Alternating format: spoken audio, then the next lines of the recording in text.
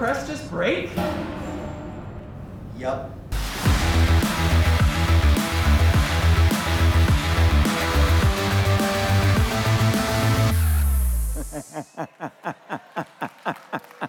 I love being the pastor of this church and just giving you one video after another of just pure truth. That's what I look forward to that every single weekend.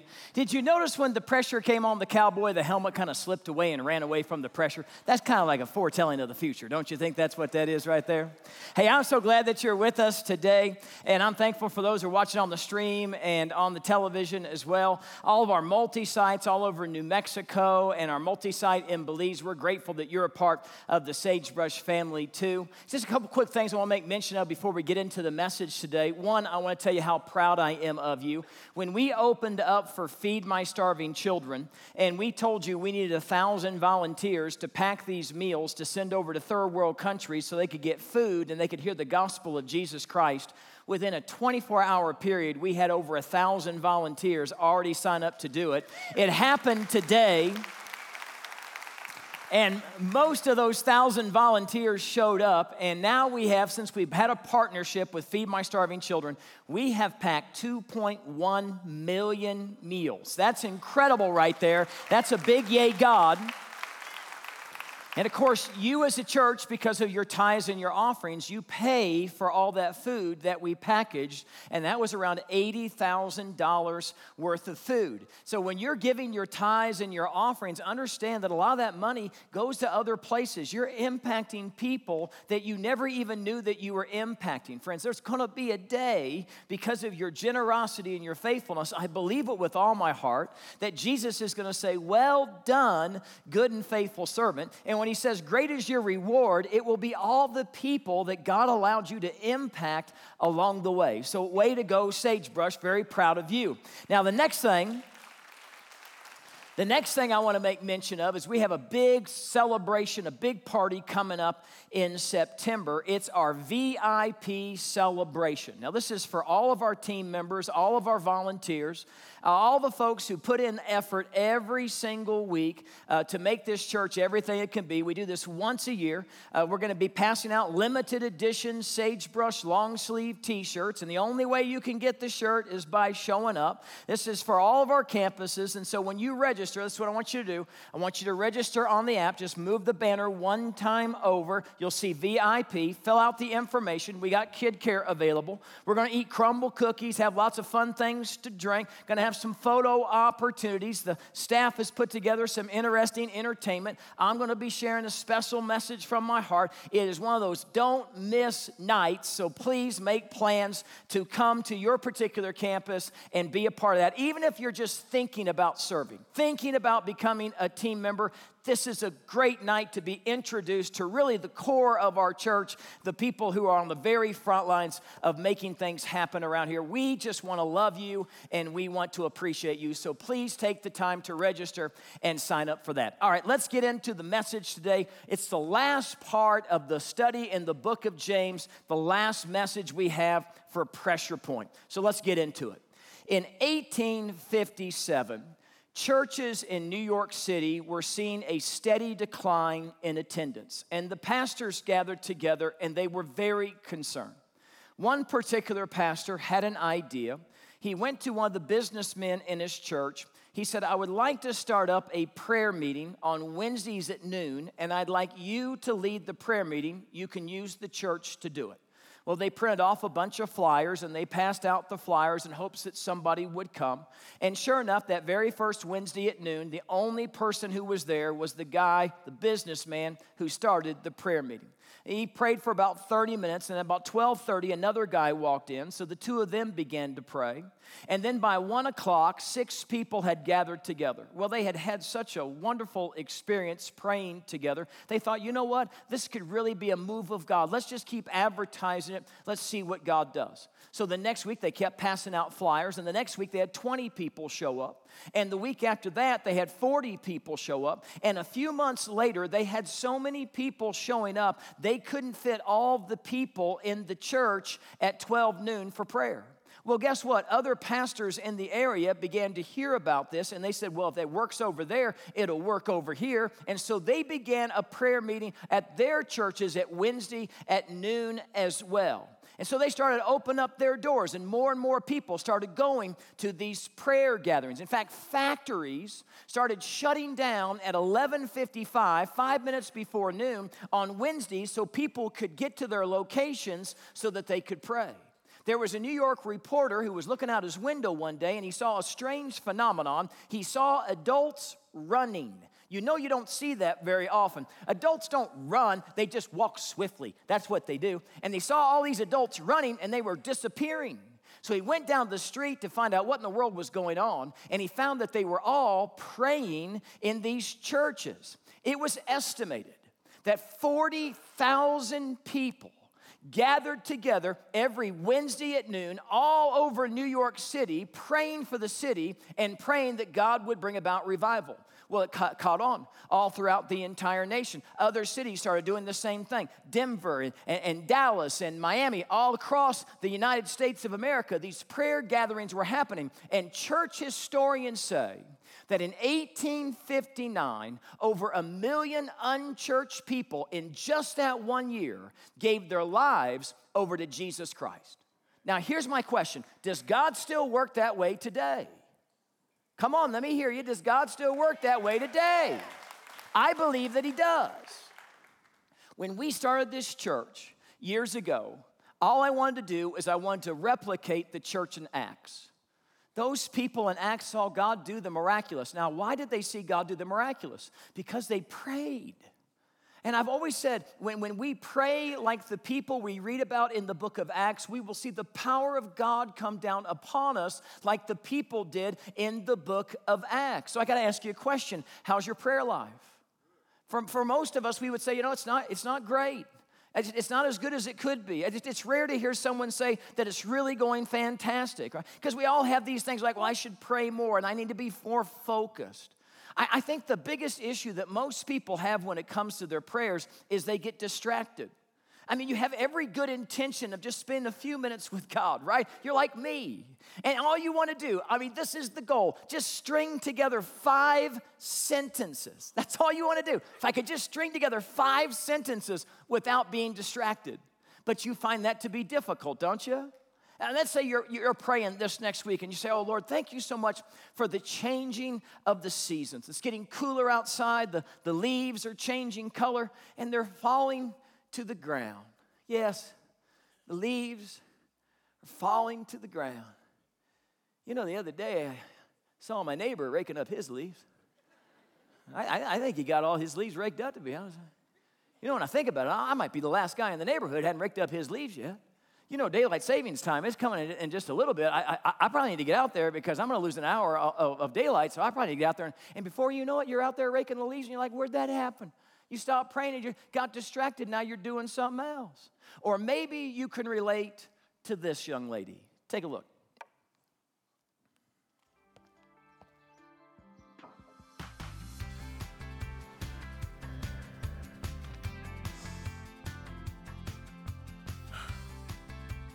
Dear God, thank you for this lovely day. The coffee is steaming hot and in my favorite mug. Thank you for this beautiful book I have to read. Thank you that we have made it to 10 a.m. and I haven't had to turn on the AC. Hold on. Did I pay the electric bill? I should remember if I did. I'm sure it was expensive.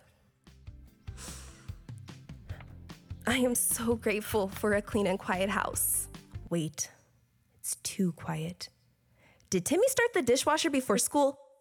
Ooh, that boy's gonna make me lose my mind.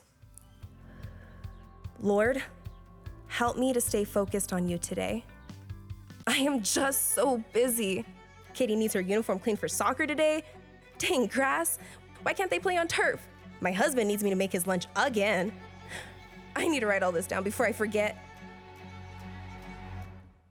You ever been there?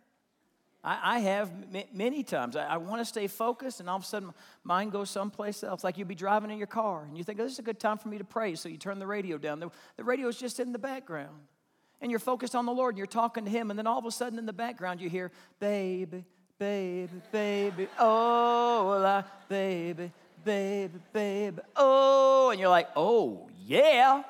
That's a jam that has to be sung, I'll tell you that right now. Before you know it, you're cranking up, got the windows down, you're baby, baby, baby, oh, right? That's what you're doing.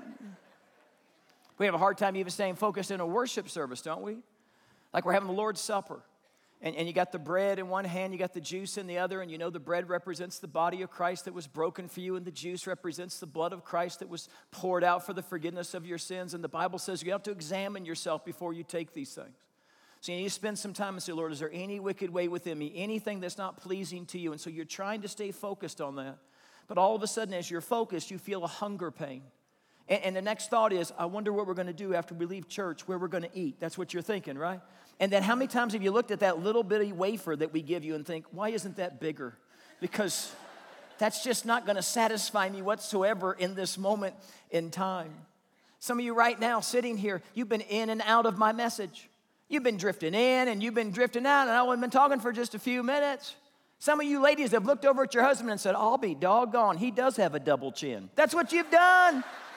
That's what you've done. Friends, if we understood who it is we're talking to, and if we understood what he's capable of, we would never stop praying. You know, the one who wrote this book under the inspiration of the Holy Spirit, James, his nickname was Camel Knees. Did you know that? And the reason his nickname was Camel Knees is because his knees were so calloused from spending hours praying.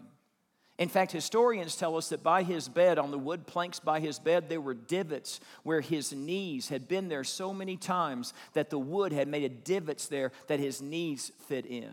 So James is taking us in this last section of his book, and he wants to direct our attention back to prayer. And it's if he's shouting to us today, what God did back then, he can still do today. So he gives us 3 reasons that we should pray, or 3 occasions to pray. And then we're going to talk about how we can boost up our prayer life. James is going to talk about that as well. First thing he says this, a practical reason to pray, we should pray if we're in trouble. James 5:13 says, is any of you in trouble? He should pray. Now, most of us, if we're honest, we really don't have a problem with this one. We find ourselves in a dilemma. We find ourselves in over our head. It might not be our first reaction, but eventually we'll get around to asking God to intervene in our situation. This next week, let me talk to the students for a second. This next week, you might be in school or you'll be in college, and your professor comes out with a big smile on their face, and they say, pop quiz. Now, that's a wonderful opportunity to pray right in that moment. You could pray something like this. Lord, if you're coming back, come back right now. That's what I need right now before I have to take this stinking pop quiz, right? Some of us, you're going to have some doctor's appointments possibly this next week, or things in your physical body just haven't been working out the way that you hoped that they would. And some ideas on the internet that you've read look pretty menacing. It's a moment to pray, isn't it? Because, well, the first things you'd pray is, oh, God, don't let this be cancer.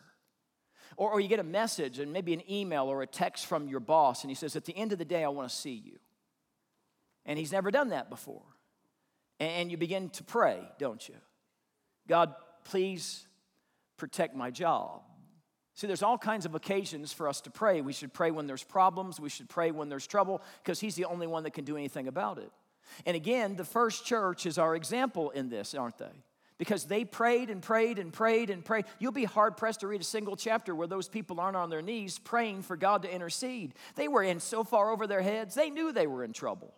When Jesus ascended to the right hand of the Father in full view of the disciples, before he left, he said, you'll be my witnesses in Jerusalem, in Judea, and Samaria, and to the ends of the earth. Do you realize what he had just challenged those guys to do? To take the message of Jesus to the ends of the earth. They knew they were in over their heads. They knew there was no way they could pull it off. So what'd they do? They prayed. They gathered together daily, and they prayed that God would give them boldness and courage to accomplish the task. And let me let you know a little secret. That same thing that Jesus commissioned them to do is the same thing that we're supposed to do. But are we praying that God would use us in that way? Peter and John find themselves thrown in jail for kindness to a crippled man and because they proclaimed that Jesus has risen again from the dead. While they're in jail, the church is what? They're praying for their release. And when they're released, the church rejoices. And then they sit down and they pray again. I find it interesting what they prayed for. They did not pray for protection. They did not pray for comfort. You know what they prayed for?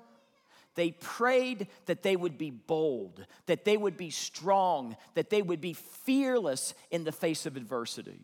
The Bible tells us in the book of Acts that they met together in the temple courts for corporate worship. That's what we do here. And then they met in homes in small groups. Have you ever wondered what their prayers must have been like compared to maybe the prayers we have in our small groups?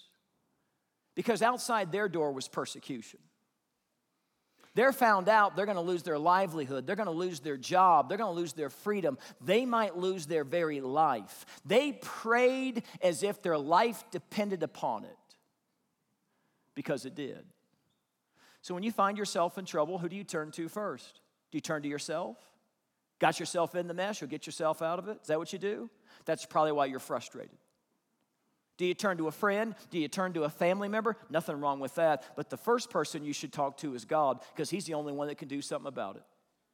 No problem is too big for Him. No burden that you carry is too heavy for Him to carry alongside with you. And no temptation you face that He won't provide a way out from under that temptation. So James says, hey, you know when you should pray? Pray when you're in trouble. And then he says this, pray when life is good. We don't do this when it's good, do we? When life is good, sometimes our prayer life begins to wane a little bit. He says this, if anyone is happy, let him sing songs of praise. Did you know that the songs we sing here are prayers? A lot of people don't know that. They don't recognize that. They just think they're songs, and we just sing songs, and we sing them to God, but they're just songs. No. These are prayers. You lift up these words, and they're powerful words, aren't they? Did you pay attention to the words today? My goodness, you lift those up as your prayers to our Lord and Savior. You're testifying that you believe that He is able. Friends, worship is a weapon. It's a weapon against depression.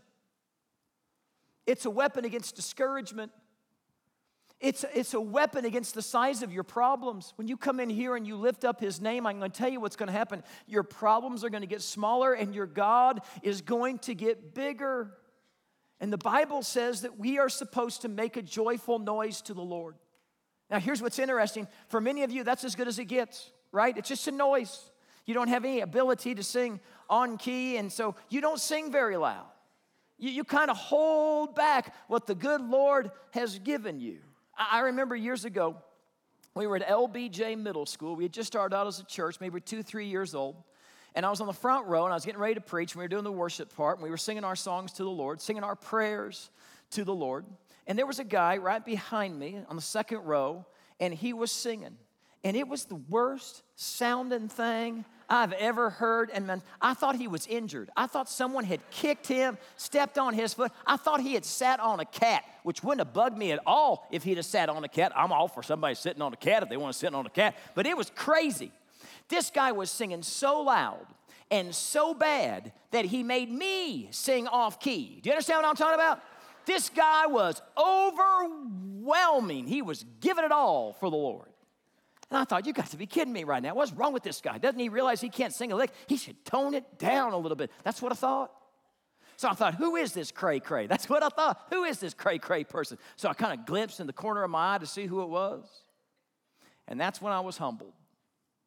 Because there was this gentleman there. And he had his hands up to the skies. He had his eyes closed, and he's singing his songs of praise and prayers to the Lord. Tears pouring down his cheeks. And I thought to myself, this guy gets it on a deeper level than I ever have. In that one act of praise and worship, he was saying, nobody's taking my place. Nobody's going to take the place of me singing my love songs to my Lord and Savior. He's been so good to me. He's been so good to me. I've been burdened for so long. And I guess I should have talked to you about this a long, long time ago. But we're not very good when it comes to worship around here. I mean, I look out and I see you doing your best Milli Vanilli impersonation, you know. Maybe you're moving your lips a little. You don't sing. Not like you could. Not like you should. And I watch you leave this place somewhat discouraged and despondent, and I think you just missed another opportunity to cast all your cares on Him. What do you care what anybody thinks about your voice? He's the one who gave you that voice, and He gave you that voice to praise His holy name. So give Him everything you've got. Give Him your very best. Sing your love songs to Him. So what do? We pray when we're in trouble. We pray when life is good. And then maybe the third one, we pray when we're sick. James 5:14, is any of you sick? He should call the elders of the church to pray over him and anoint him with oil in the name of the Lord. And the prayer offered in faith will make the sick person well. The Lord will raise him up. I saw a study this past week. It was 400 heart patients who had undergone some kind of heart surgery. This was from the University of California. You can look it up yourself if you like. What they did was they took the 400 patients. They had 200 patients where prayer groups were praying for them. And the other 200 patients, nobody was praying for them, or at least there wasn't a prayer group praying for them. Now, here's what was interesting. Both of them got the necessary medical attention, but the doctors didn't know who was being prayed for and who wasn't. The nurses didn't know who was being prayed for and who wasn't. The patients didn't know if they were a part of the study being prayed for or not. Even the prayer groups never met the people that they prayed for. They only had names on a piece of paper. Well, what happened with these people? Did prayer work? This is what the study found. The group that was prayed for were less likely to develop congestive heart failure or to require antibiotics or breathing tubes. Fewer developed pneumonia or experienced cardiac arrest than the group that was not prayed for. Now, that shouldn't surprise a single one of us because every one of us has seen an answer to prayer. And sometimes we've seen those answers to prayers be absolutely instantaneous, haven't we? Because there's power in our prayers. But does this mean we shouldn't seek medical attention? Absolutely not. What does he say? He says, anoint them with oil. And then he says, get the best people you know to pray for them. When you anoint someone with oil in the very first century, that was the best medication that they had at the time. So this is what James is saying. You get the best doctors and the best medication you can possibly get, and you get the most spiritual people you know to pray for you. And that's what I'm asking for today. I have an issue that I need prayer. Last Saturday night, after services, I was in my kitchen washing dishes. Now, this is a lesson to every man that you should never wash dishes because it's dangerous. I'm just going to tell you that right now. Let your wife go in there and take care of that one, all right? Because when I wash dishes, bad things happen to me. So I'm washing dishes, and nobody's even there. And all of a sudden, I lose hearing in my left ear. It's like my ear immediately clogged up. So I think, well, I've had this happen before, ear clogs up. So I yawn to try to unclog it. Doesn't work. I blow my nose. It doesn't work. I take water and I drink it and I hold my nose. It doesn't work. Everything I tried to do that you're supposed to do to unclog your ear, it didn't work. Well, I thought, I'll just go to bed. I'll put a heating pad on it and I'll be fine the next day. I mean, that'll work, right? Well, I woke up the next day and I still couldn't hear out of that ear. So now I'm concerned. So I called a friend of mine who's my primary care physician, and he said, listen, come in and see me on Monday. And so I went in on Monday, and he looked at my ears, and he said, well, I'm going to put you on this steroid, and then we're going to send you to an audiologist, and then I'm going to get you to an ENT. I said, sounds great to me. So I go to this audiologist, I take this hearing test, and I find that I've lost 45% of my hearing in my left ear. Well, I go to bed on Monday night. Tuesday morning, I wake up, and I've lost everything. I can't hear anything. So if there's a baby crying, it's not going to bug me because I can barely hear it. And when you laugh, I heard that barely. I appreciate you laughing on that. I can barely hear that right now. I can't hear anything out of this side. And so I'm real dizzy, and I've got vertigo, and I've been throwing up a lot, and I've been praying all week that I'd be able to come and share this message with you because I really need your prayers. Now listen. I don't have a problem asking for that. I know God can do it. And I know what the Word of God says. It says, get the best medicine you can, get the best people you know to pray for you. And I know you will. I know every one of you will shoot up a prayer for me. But you know also I know is that everybody here and everybody at home, you're all facing something too. I'm very much aware of that. They pounded in my head when I was in seminary that on every row, maybe in every chair, there's a broken heart. Everybody's facing something. Everybody's going through something. And many of you, you're going through something so much bigger than I'm going through right now. And I want you to know I pray for you all the time. I don't even know your particular situation, but I pray for you. And I hope that you'll take advantage of the prayer request form that's there on the Sagebrush app. You just scroll down there and click on that and let us know what your prayer request is. At the Riverside campus, I hope you'll stop by the prayer wall and write your request down because we pray for those requests every single week. And why do we do that? Because we believe God moves on our behalf. Now here's what's interesting. Unfortunately, this isn't the magic formula, is it?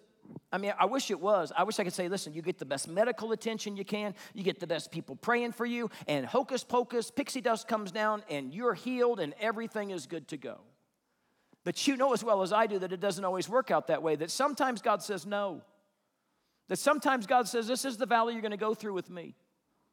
That there are some storms in life that you just have to go through to learn the lessons that God wants to teach you. And oh, friend, I've learned to depend on God in a whole new way this past week, unlike I ever have before. To have one of your senses just be taken from you in an instant, and it makes absolutely no sense. Oh boy, you'll be on your knees and you'll pray. And you'll ask God to move and intervene. And sometimes He will. I've seen Him do it over and over and over again. And sometimes He says no. Because there's a difference between being cured and being healed. Do you understand? Let me explain for those of you who don't quite get it. There was a pastor, he was in the foyer after his service, and a woman came up to him with her husband. She said, my husband has cancer. Would you pray for him? So the pastor puts his hands on him. He prays for him, prays that he would be healed. 3 days later, the pastor is in his office, gets a phone call from the same woman. She says, do you remember me? I brought my husband up. He had cancer. You prayed for him. He said, yes. And he was waiting for her to say he was healed. But he didn't say anything. He just thought it. She said, he just died. He said, I'm so sorry to hear that. She said, when I brought him to church on Sunday, he was so mean and so bitter towards God. He was 58 years old. And he knew he didn't have much time left. And he felt like God had ripped him off. Because he wanted to see his grandkids grow up. He wanted to see his kids continue to flourish.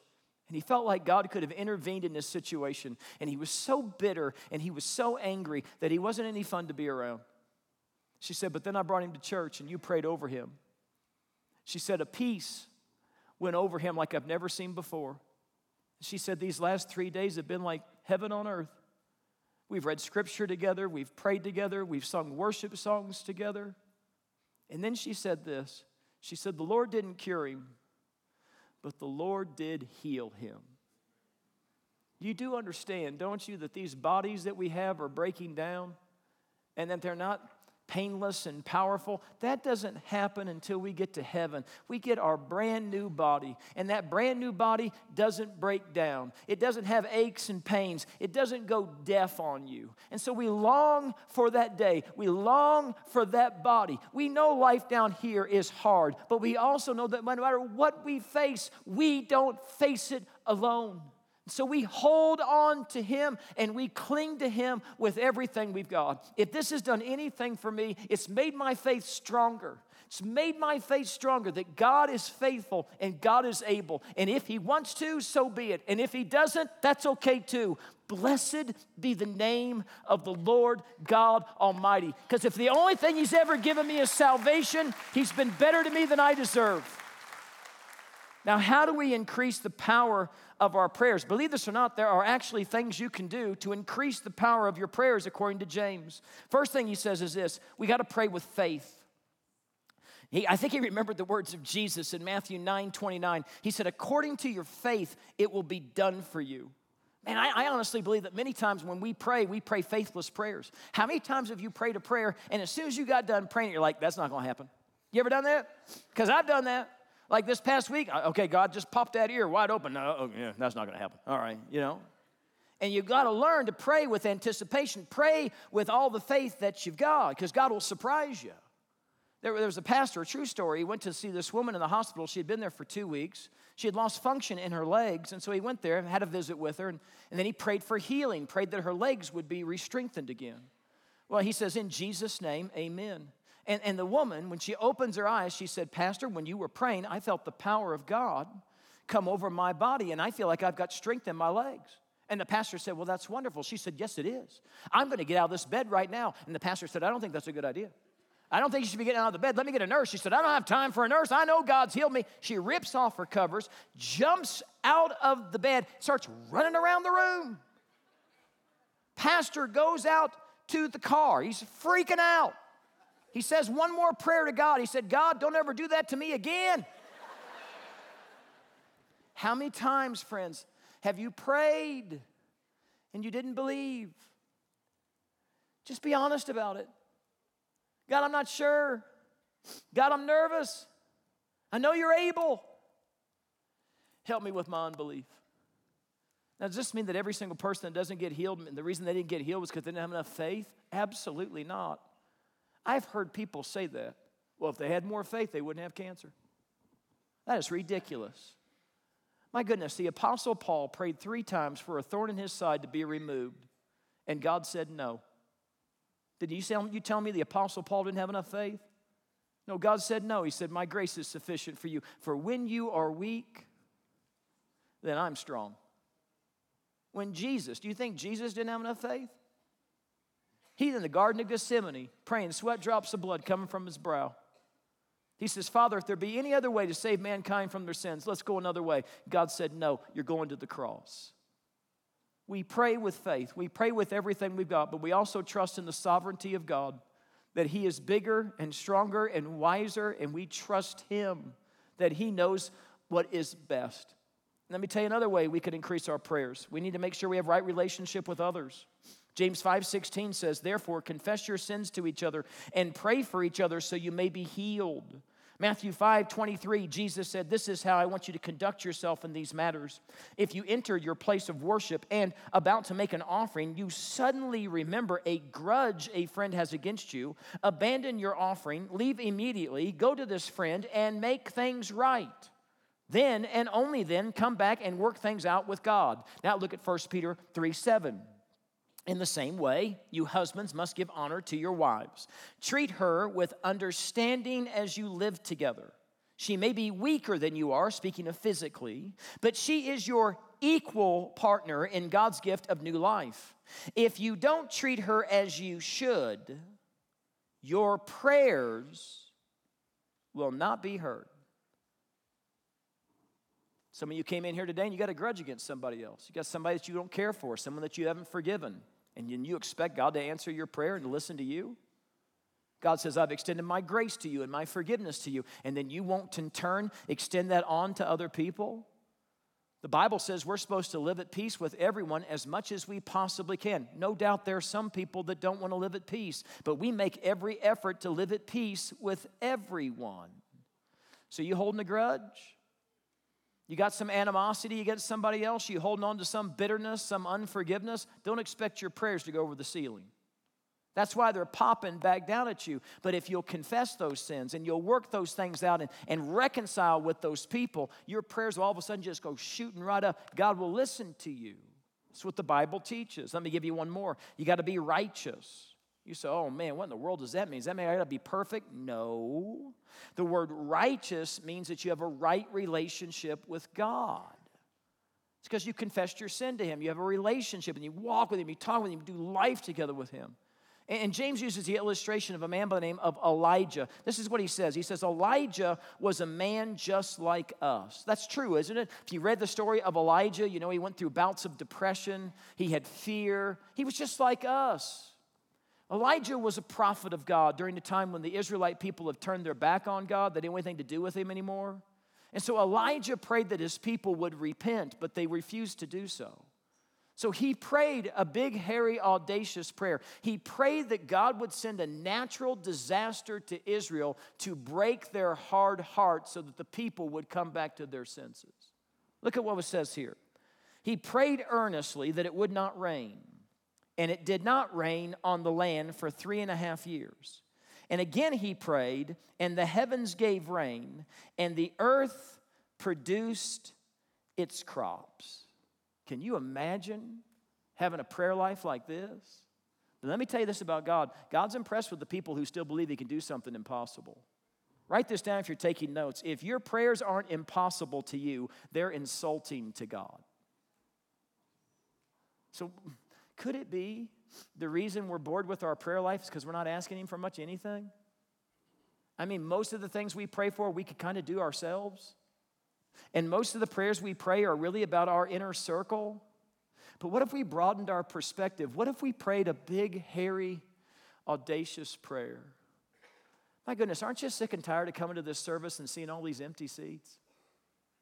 At what point in time do we take ownership of that and responsibility for that? And at what point in time do we start praying that a revival would sweep through this place as well? And that every single seat would be filled. Do you pray those kinds of big, hairy, audacious prayers? Do you pray for our city? Do you pray for our city officials and our city governments that they would seek the face of God? Do you pray a big, hairy, audacious prayer that revival would sweep through our town? Do you pray for the United States of America? Oh, I know you shake your head about it. I know you're disgusted by it, but do you pray for it? Do you ask God to intervene? Do you ask God to so break our hearts that we would repent of our sin and seek his face once again? What are you praying for? Friends, if you'll start praying big, hairy, audacious prayers, you'll see God move in ways that you never thought possible. And when you see God do this, it will strengthen your faith. And you will be such a strong and devoted Christian because you will be talking to God 24 hours a day, 7 days a week, because you realize who it is you're talking to and the power that he has.